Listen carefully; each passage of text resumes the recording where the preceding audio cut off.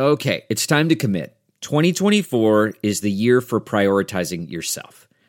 Begin your new smile journey with Byte, and you could start seeing results in just 2 to 3 weeks. Just order your at-home impression kit today for only $14.95 at Byte.com. Byte clear liners are doctor-directed and delivered to your door. Treatment costs thousands less than braces, plus they offer financing options, accept eligible insurance, and you could pay with your HSA, FSA. Get 80% off your impression kit when you use code WONDERY at Byte.com. That's BYTE.com. Start your confidence journey today with Byte.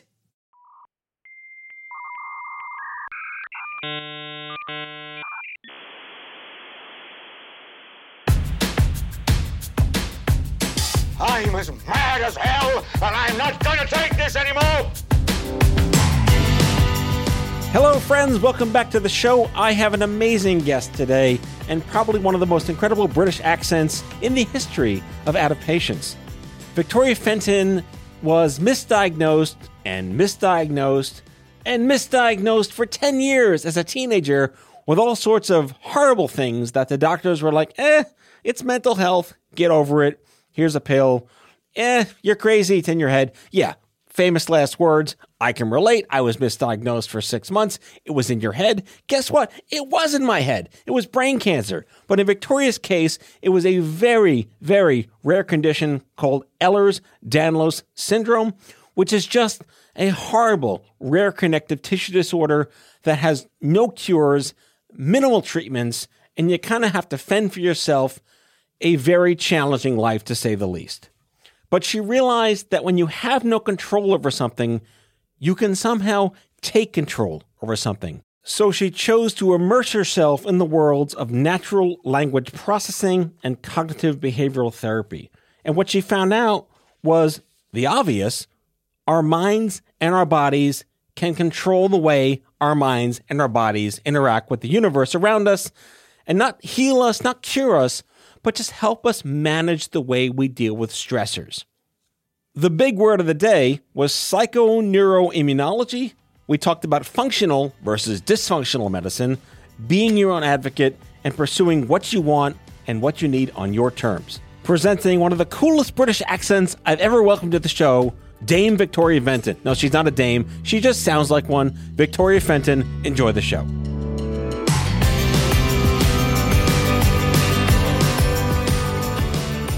Victoria Fenton, welcome to Out of Patience. Thank you so much for having me. I suppose I'm obligated to, as an American, to express my condolences on the loss of your queen. Oh, well, thank you. I didn't know her personally, but yes, it has been a strange time in the country. It's been a very, very somber time for reflection over there. It's just been so fascinating to me over the 50 years I've been living in this country, how the royal family plays such an incredible role in the world and in culture, and yet the obsession over it in the States is vastly different than the importance it actually has in your country. Oh, and how, and it's interesting to think of this monarch in particular, because the time of the shift that she's been in power, she's overseen the shifts where, when she came to power, they actually had importance. They actually had a role to play and did things. Whereas over the time of her reign, they don't do anything. It's a title more than anything else. And, publicity and marketing for the country, basically, which is why the Americans absolutely love it. And all of the pomp and circumstance that we just kind of take for granted. I think everyone over the funeral in particularly, but just a general move into the period of mourning was just so much tradition that even we had no idea we had. And suddenly there's a protocol for everything. And Americans just seem to absolutely fall in love with it all over again. So, yeah. Well, I mean, if Twitter existed in the 80s and it only had one account, it would be the Queen. Mm-hmm. Or Princess Diana. Like that. Well, if Twitter, one account in 1988, it's Princess Diana. That was all the tabloids was the British family. Yeah, and all of the scandal recently with Harry and Meghan and all the things. It's like it's always interesting because I think there's just that breakdown of we just don't understand it. Like how are there these people who get born into this scenario where you can't price some of their impact and all of those sorts of things. But yeah, they're a certain force to be reckoned with, that's for sure. Yeah, and like you said, she's been reigning she reigned, past tense, that is true, for, what, 70 years? Something like that? Yeah. And, she came to the throne when she was 21 and no life experience, nothing. And the choices that she made and the things that she did and oversaw as shifts within our country, including a lot of disempowering of the royal family. We took away boats and we took away planes and we decommissioned various things because they were taking too much of the taxpayers' money. And then she was fairly instrumental in ensuring that the royal family kept in step as the world changed. I don't think she was using their Instagram account, I have to say. I think that's probably managed by other people. But it's so interesting because they still did all of the traditional things. So basically the town criers or people who announced things in person still went round to all of the important places in the UK once the Queen had passed away, even though we all knew, because we have a 24-hour news cycle, all of the traditions were set in place way before that even existed, so that these people still had to travel and give the announcements. It was the strangest combination of modern 24-hour coverage media and also doing all of the ancient traditional stuff. Well, I think we talked about on our Zoom call, Eddie Izzard does the whole bit about the shrinking British Empire.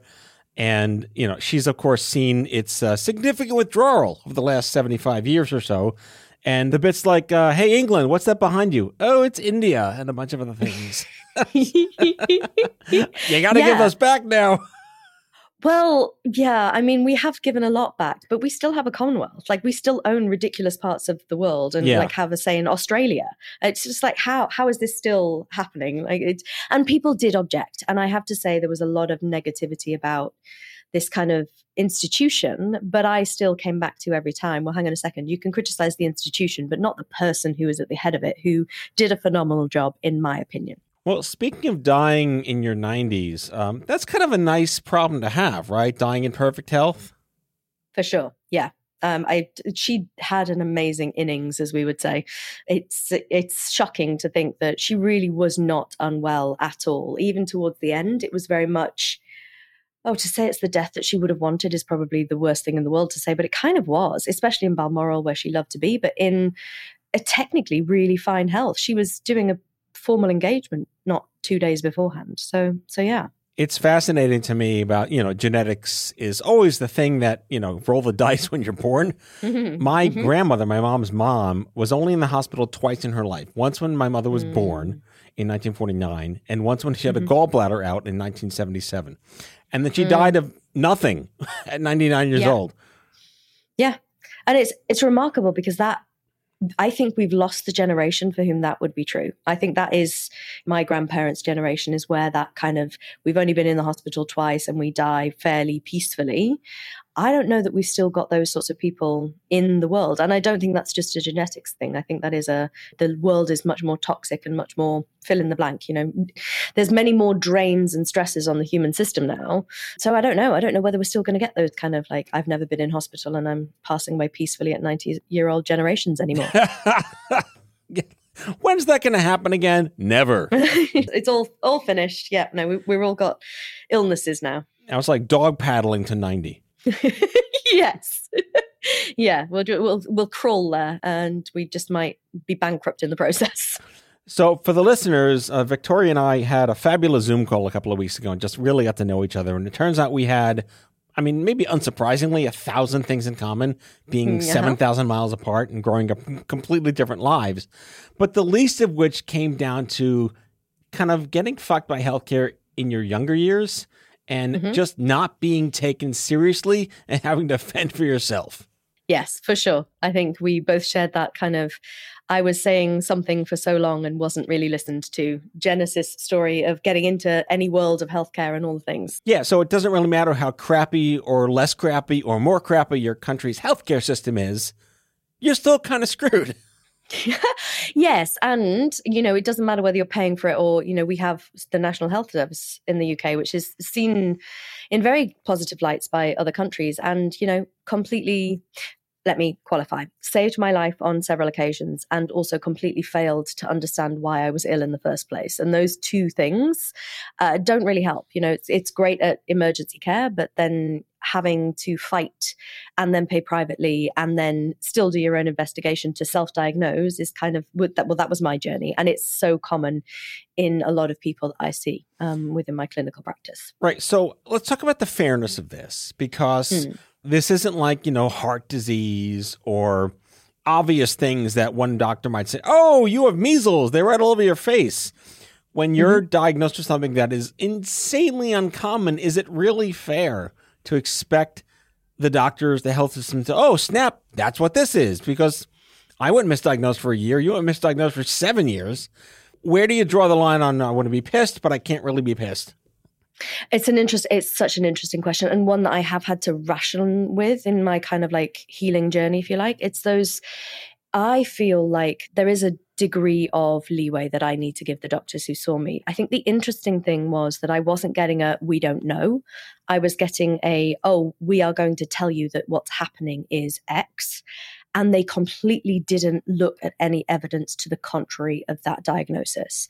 So to put some detail on that, I had ruptured my esophagus and was actually dealing with a genetic connective tissue disorder, which was causing all sorts of problems. But every diagnosis that I had was almost a physical visual appraisal where people looked at me, saw that I was really skinny because I wasn't basically keeping my food down very well, and they diagnosed me with eating disorders. And the problem with that is that as soon as you get a label, especially a mental health led label, no more questions are asked. And everything then becomes, oh, we're just going to shove this person in the bucket of mental health problem, and everything is seen through that lens. So whilst there is a lot of leeway that I can emotionally give to them for not getting the diagnosis right first time, I do think there is a lot of responsibility that our clinicians have for that castigation with a brush of diagnosis that puts you in a very specific box and absolutely limits your capacity to get any more answers, especially if you get a mental health label, any more tests and any more investigation to try and help you diagnose yourself even. You're always being brought back to, oh, well, we know it's all in your head, dear. And that, I think, is the challenge. Right. That's like misdiagnosis jail. Yeah, exactly. And I had the best, most highly lauded gastroenterologist in London, right in the centre. We paid to see him. And his statement was, oh, well, we all know that if I do this fancy test on you, it's just going to come back negative because we know what's really going on here, don't we, Victoria? I found out, I think 8 years later, that if he'd have done that test on me, he would have found essentially a large part of my problem, and I would have had an entirely different life story. Well, I want to go back to the it's all in your head, because I had the same experience too. And I had brain cancer, and it was in my head. Kind of was, yeah. Like, thanks for the diagnosis, diagnosis. You were right and wrong and yes. Right and wrong. Exactly. So yeah, so many problems with this label, but yeah. Yeah, I'll take the label, but now it applies. Before it didn't.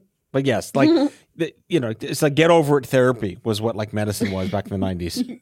I mean, I do a lot of work with trauma now in my practice, and I do a lot of work within the realm of those kind of gray area things which are complex and multifaceted in origin.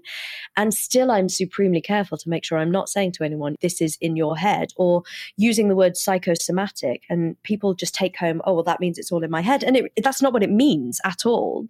It's such a negative landscape to put yourself in because it completely limits your access to anything, any healthcare, any true healing potential. It also speaks to the nature of Hippocrates, right? These are men and women who go to medical school to practice intentionally not to do any harm.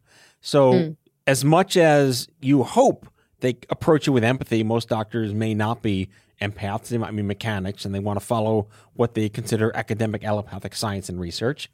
Sorry, lots of syllables there. Very onomatopoetic show today. Alliterative, onomatopoeia, synonym, yeah, all that stuff. All them, yeah. Thank you, 8th grade English. Okay, moving on.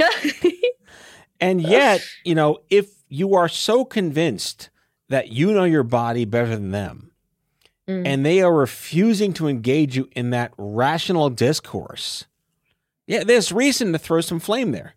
And it's so interesting because my journey through this wasn't, I'm standing firm in my connection to my body and I know exactly what's wrong. I had to go through the process of, well, hang on a second, these are the white coat people. Maybe they know better than me. Maybe I've got a part of me inside me that is intentionally trying to kill myself that I can't find consciously. Oh my God, how scary is that? Like, there's a part of me that's trying to kill myself that I can't even hear and see and understand. And so it's essentially gaslighting is what we'd call it now. But yes. That word didn't exist when this was happening to me and to many other people that I now know of. And it is that sense of, it almost didn't matter what I then believed about myself. I had to run it through a bullshit filter, essentially, that was calibrated incorrectly because it was calibrated to another powerful authority's sense of what was right and wrong. And it completely disconnected me from my body for a lot of years because I was dealing with a felt sense reality and then having to rationalize what somebody else was saying about what was happening, knowing the two were not the same thing and not knowing how to square that circle. And so that leads you down a whole realm of different traumas, different experiences of, just angst, essentially. Well, it's like sedimentary rock. It just keeps piling on and piling on and piling on. Just to give the listener some perspective, you were misdiagnosed for over a decade. You had 5 separate major hospitalizations, and if I'm paraphrasing correctly, several near-death experiences. I mean, several could be 2 or 35. So one's enough. One is enough, and it was maybe 3 or 4 over that period. Yeah. Right. And were they then, oh my God, she's actually telling the truth. There's something wrong with her that I'm not aware of. No. The first near-death experience, which was my parents were told I wasn't going to make it through the night. That was when they actually found the evidence that I must have had a rupture in my esophagus at one point. And they actually whisked me down into a high dependency unit. They put me on all sorts of drips and things like that because I was being tube fed at the time. And you can't do that if you have a hole in your esophagus because the food will leak into your chest cavity, essentially. So they were like, oh my goodness, this is serious. And then when I pulled through it, it was, well, we know that you did this to yourself by being sick. that was what happened. Oh, dear God. And there was a question mark at that point as to whether they had ruptured my esophagus through the insertion of what was a nasogastric tube, so essentially a tube that goes through your nose into your stomach, which could easily have happened. Actually, we now know that it had happened several years prior to that, and it had happened the night that I got sick for the first time. But yeah, no, the first thing wasn't, oh no, there is something really wrong. There is, oh gosh, you're so unwell that you've actually caused some real damage. Aren't you a silly girl? Was the take home. Cliffhanger. Did she make it? We'll be back after these messages.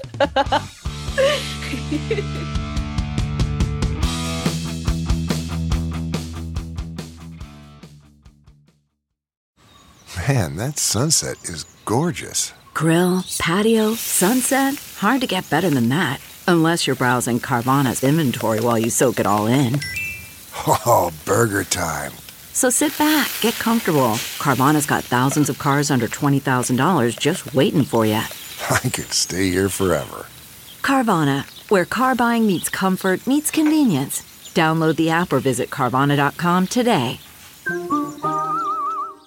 Delve into the shadows of the mind with Sleeping Dogs, a gripping murder mystery starring Academy Award winner Russell Crowe. Now available on digital.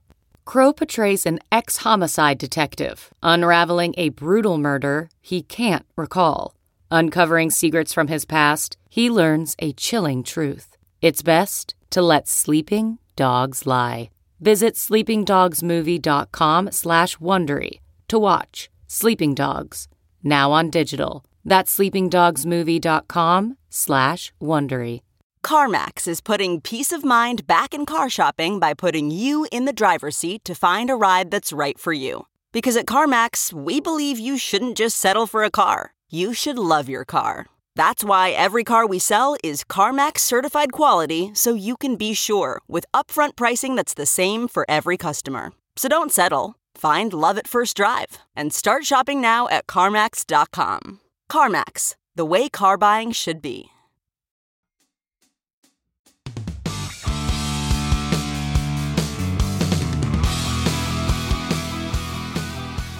All right, Victoria, we're back. Yes. You're alive. Spoiler. I'm alive. I did make it. Spoiler alert. All right, I want to share an experience with you and hear what you have to respond to. So I went misdiagnosed, as we discussed, for a long time. And they're like, oh, you have brain cancer. I was like, thank God it's something. And oh, fuck, it's what? Did you have that? I did it so much that I was like, oh my God, thank God I have this genetic, I'm never going to get better from this. This is a terrible condition. Give me all the drugs, please. That was my response. And I was very much in the perspective of assuming that diagnosis meant treatment. And in my case, it meant, oh, we're going to give you this one drug that you react to a quarter of a tablet of. Oh dear, we can't medicate you. Good luck. Go away. That was kind of my experience. So my relief was very short-lived. I went from no diagnoses to about 4 or 5 diagnoses within the space of probably a month. And for me, that level of understanding completely changed my settledness inside my own system. And it genuinely was the piece of revelation that I needed to enable me to then heal.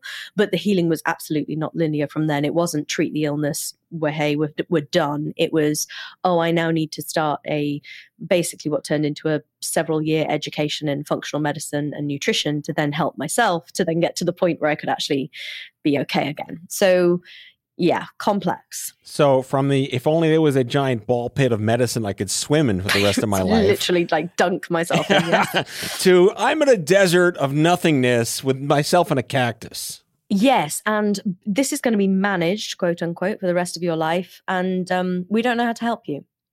Oh, cool. Oh, great. Thanks. Okay, now what do I do? And I did have my fuck it moment. I had so I was, at this point, I was self-intubating every night. So I was putting a tube down my nose into my stomach every night to tube feed myself overnight, then extubating in the morning because my entire digestive system had completely stopped working. So I was doing this, and I literally one morning when I was like ripping this tube out of my nose was like, this can't be my life. I mean, it just can't be. And so I had my typical, whatever you want to call it, come to Jesus moment of my body cannot be this fundamentally broken. There has to be a way to make it work. But I was going to have to find it myself. There was no way I was going to be handed it on a silver platter. So in the rare disease space, I've interviewed people who've had the disease named after them. And that's very terrifying when you're the only one who makes the disease the name. There were other people that have this before you, and I know that really wasn't a comfort. But let's discuss what this is. It's called Ehlers-Danlos syndrome, EDS, yes. Right? Yes, yes. Were there other people that you met who had it when you realized that's what you were dealing with? Only through the internet. So I didn't really know anyone at the time who had it. And the thing with Ehlers-Danlos syndrome is it is essentially a cluster of conditions that all have the same cause, which is the faulty production of collagen within the system. So essentially, the gene coding for creating collagen is slightly skewed in people with Ehlers-Danlos syndrome. And people may have heard of something called hypermobility, and hypermobility is just flexible joints, etc. And that is a smaller version of Ehlers-Danlos syndrome in a sense. People with EDS and who can qualify for the EDS category have more flexibility or more specific laxity in certain areas. And so after a period of not very good diagnostics, I eventually discovered that I have what is called classic type Ehlers-Danlos syndrome, which is more rare than just generally Ehlers-Danlos syndrome. And that gave me some internal organ flexibility, hence the ability to rupture my own esophagus, and then various elements of other internal organ laxity is what we call it. So overstretchiness of everything. And so I found research papers that seemed to describe me to a T, including everything that I'd been through in childhood before I was even sick, just these characteristics. And then I found Facebook forums and then immediately realized that was a terrible place to hang out. Yes. And so very quickly. Captain Obvious moment here. Right. Well, that tribal mentality of we're all in it together is very attractive for about a nanosecond. And then you realize that actually if you're on a trajectory to try and heal, you don't need every person who's in there to try and tell you exactly the things you should be doing and avoiding and taking and all those sorts of things. So I found evidence that people had it, but I hadn't met anyone and wasn't likely to meet anyone with my kind of specific set of diagnoses. Because with my Ehlers-Danlos syndrome at the time of my diagnosis, I also had something called mast cell activation disorder, which is basically immune dysfunction. And then I had postural orthostatic tachycardia syndrome and dysautonomia. Fancy words to say my nervous system, my autonomic nervous system, was not able to keep me in balance, in homeostasis. So I was pretty unwell. Yeah, but a catch. You were a total catch. I was a total catch. I was really skinny. I mean, that's about the only thing. Yeah. So yeah, it was a lot to try and then unpick. But because I had that complexity and I had a good brain that was good at doing first principles thinking, I was able to unpick some of the understandings underneath all of these diagnoses to try and work out, okay, so what is this body actually doing? And once I started to do that, I actually became a professional in this world and then met so many people who have these kind of cocktail of symptoms and have been through maybe not as dire, but very similar journeys to mine, very similar misdiagnosis journeys. There's a great quote, and I hope we do it justice here on the radio or the podcast. I'm a radio guy. I'm sorry, it's radio. We're still on the radio. It's talk radio on your phones. That's what it is. Right. Yeah. Which is that if you can understand that you may not have any control over a situation, it frees you to have control over something about not having control. I botched that. It was terrible. I think the gist was made. And then you were in a situation where you had no control of something. So what could you do to have control over it? And this goes down the rest of the show. We're going to talk about like allopathy versus non-Western versus your body versus voodoo versus drinking piss, which is literal. Like on Facebook, again, when it was less horrible and Stupid Kids had like 500,000 people on there, really heyday kind of stuff. We'd put all these amazing stories on there, and you're not surprised because people are crazy. Some of the comments, drink your own piss, take cannabis oil, take a walk in the desert, jump up. Anything will cure you. And it's so hard to reckon what's bunk, what's real. And things have existed for like thousands of years that do work. And this was your discovery. Yeah. And I think, so interesting that you talk about control, because I think my realization over digging into some of these modalities, shall we say, is that I began with almost the green pharmacy. So I was in functional medicine, but I was like, if I can just supplement myself and regulate my diet enough and control everything, then this will work. And actually, I recognized that energy of over control was absolutely the wrong thing to be applying in my situation, because so many of the labels that I'd been given as diagnoses were emergent from a very stressed system. So if you're adding into that system much more stress, it's just adding to the problem and not resolving it. So getting that balance between control versus non-control and the essence of how many things can I regulate versus what really can I not regulate and therefore I don't need to worry about became the thought process of how I was looking at everything.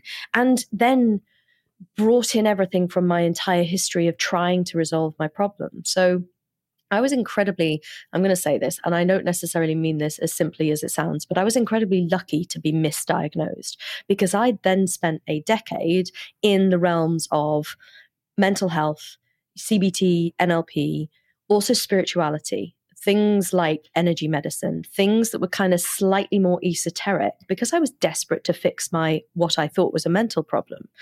So even when I eventually got my physiological label, I was still aware of the power and the benefit of some of these more softer skills, if you see what I mean from a healthcare perspective. And I kind of thought, well, there has to be a way to integrate all of this stuff as a more holistic approach to what is essentially a complex systems problem. It wasn't just that my body had broken down, it was that also my nervous system was completely screwed. And when you're dealing with the nervous system, how much you're controlling also changes the tension through the nervous system. So what I realized really over time, it didn't happen immediately, but after trying all the wrong things, basically, doing it wrong for a good while, I kind of realized that there needed to be a softer approach that combined some of the more kind of esoteric, more mystical, but that wasn't crazy. Like there was no way I was going to start drinking my own piss, because there was no mechanism for that. And so I was like happily rooted in the science, as well as having this more energetically minded approach, and worked out that the only way through for me, and then for all of my clients, was really attending to what makes human beings. And that starts from the fact that we are animals, but we are also complex systems where we have many inputs into healing and therapeutic modalities. All right, so the acronym police showed up just now. They want to know what NLP and CBT stand for. CBT is cognitive behavioral therapy, and NLP is neurolinguistic programming. They're kind of mindset tweaky tools which focus on your ways of thinking to influence your behavior and also your internal state. So this is not surprising from maybe a superficial perspective. When you're calmer, your body's better. Yeah. Oh my goodness. You should put on a t-shirt and possibly bottle that sentence and sell it to people.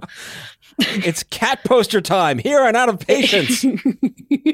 Yes, it is so true. And it's the simplest thing and the hardest thing at the same time, because it's a catch-22. Your body is in a stress state because it's got dis-ease.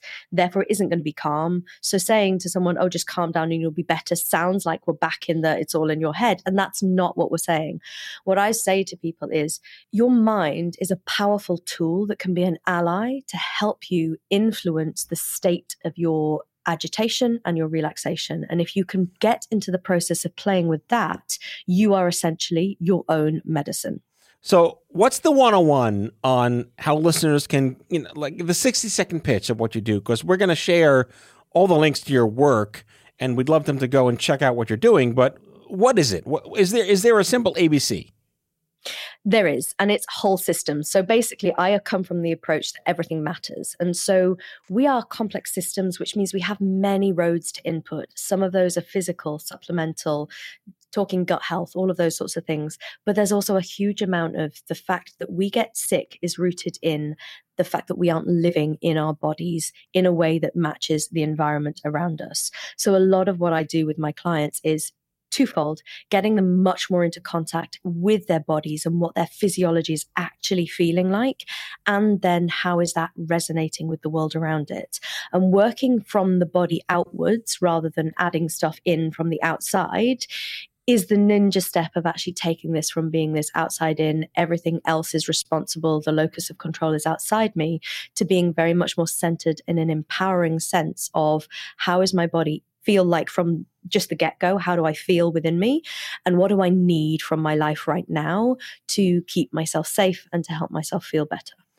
Did you have any mentors along the way to teach you this, or were you all self-taught? Are you your own clinical trial? I am kind of my own clinical trial. The interesting thing of saying that, though, is I am now finding people that I wish I'd met decades ago, which I'm really annoyed slightly somewhere. I'm like, oh my God, if I'd have only known this system. So I've done a lot from the trauma perspective. So the somatic world, looking at real pure somatic education. Somatics means the whole being. It isn't just the physiology. It's that whole being energetic, which includes the physical. And so looking now at work by people like Stanley Kellerman, even Gurdjieff, his older stuff, but also looking at the work of Peter Levine, who has done a lot of work with somatic experiencing, which is trauma resolution. And I had the mentors of people like Ra Uru Hu, who founded Human Design, and Richard Rudd, who founded Gene Keys. They were my teachers. And those two systems seem distant and not related, but they're all about being more within your body and then being more within the kind of environment and the global consciousness. And having that as a foundation of like archetypal language stood me in phenomenal stead. But looking to the realm of somatics and trauma work and looking at the nervous system is kind of where I go to now. And there are people around doing some of the similar stuff. Right. And this is not poo-poo witchcraft. This is science. It is. And it's very scientific from the perspective of our animal cells. I think we're still working on getting more of the science from the kind of human perspective, but we're talking about the nervous system from the perspective of having the branches of the nervous system mapped and also the way the nervous system responds under stress and threat. And that we look to polyvagal theory, which, it's still a theory, but it's being scientifically borne out in various studies at the moment. We also look at the energy system. So when I say the word energetic, I'm not meaning it to be woo-woo. I'm meaning electromagnetic. We are batteries. Essentially, as human beings, we have an electrical force, and that also resonates with the fields of the earth as well, which has a resonance. And so we're always aurically and energetically connecting with everything around us, and our beings, our nervous systems, are taking in so much information from the world around us that we can't cognitively see it all, because if we did, we'd be exhausted and we wouldn't be able to process it. So much is happening underneath the surface, and that's the landscape that we're in. So much of illness is a biological response of stress and threat to an environment that your being perceives as unsafe. And so it doesn't matter that your brain is going, do you know what? I actually feel totally safe right now. Something in the environment has stressed your animal self. And that is why there is an illness or a sense of dis-ease or a strain going through the system. And tension over a prolonged period of time will just create illness. Well, I'll wrap with a wonderful Neil deGrasse Tyson quote, which is that humans are mostly made of hydrogen, oxygen, and carbon. And the top three elements that make up the universe are hydrogen, oxygen, and carbon. So we're all just the universe. Yep. We're all just little fragments of matter that are here to resonate with the world around us. All right. My head just exploded. Victoria Fenton, best British accent I've had on the show in I don't know how long, so that was therapeutic, very linguistically therapeutic. Listeners, you can find Victoria at Victoria L. Fenton on Instagram, and she has an amazing podcast called The Unveil Podcast. Lady Dame Victoria Fenton, thank you so much for joining me here on Out of Patience. Thank you. God Save the Queen. I'm sorry, no, it's God Save the King now, isn't it? God Save the King. You can't say that anymore. Yes, it's God Save the King. All right, Rip Queen, God Save the King.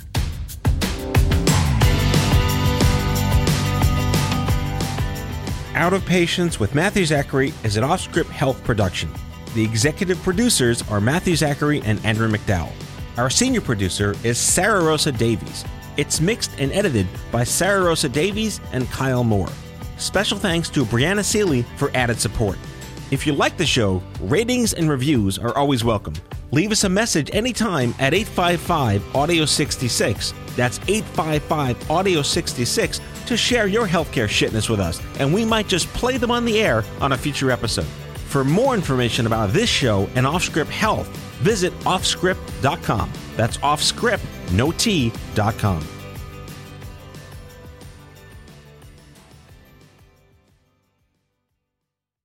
Look around. You can find cars like these on AutoTrader. New cars, used cars, electric cars, maybe even flying cars. Okay, no flying cars, but as soon as they get invented, they'll be on AutoTrader. Just you wait. AutoTrader.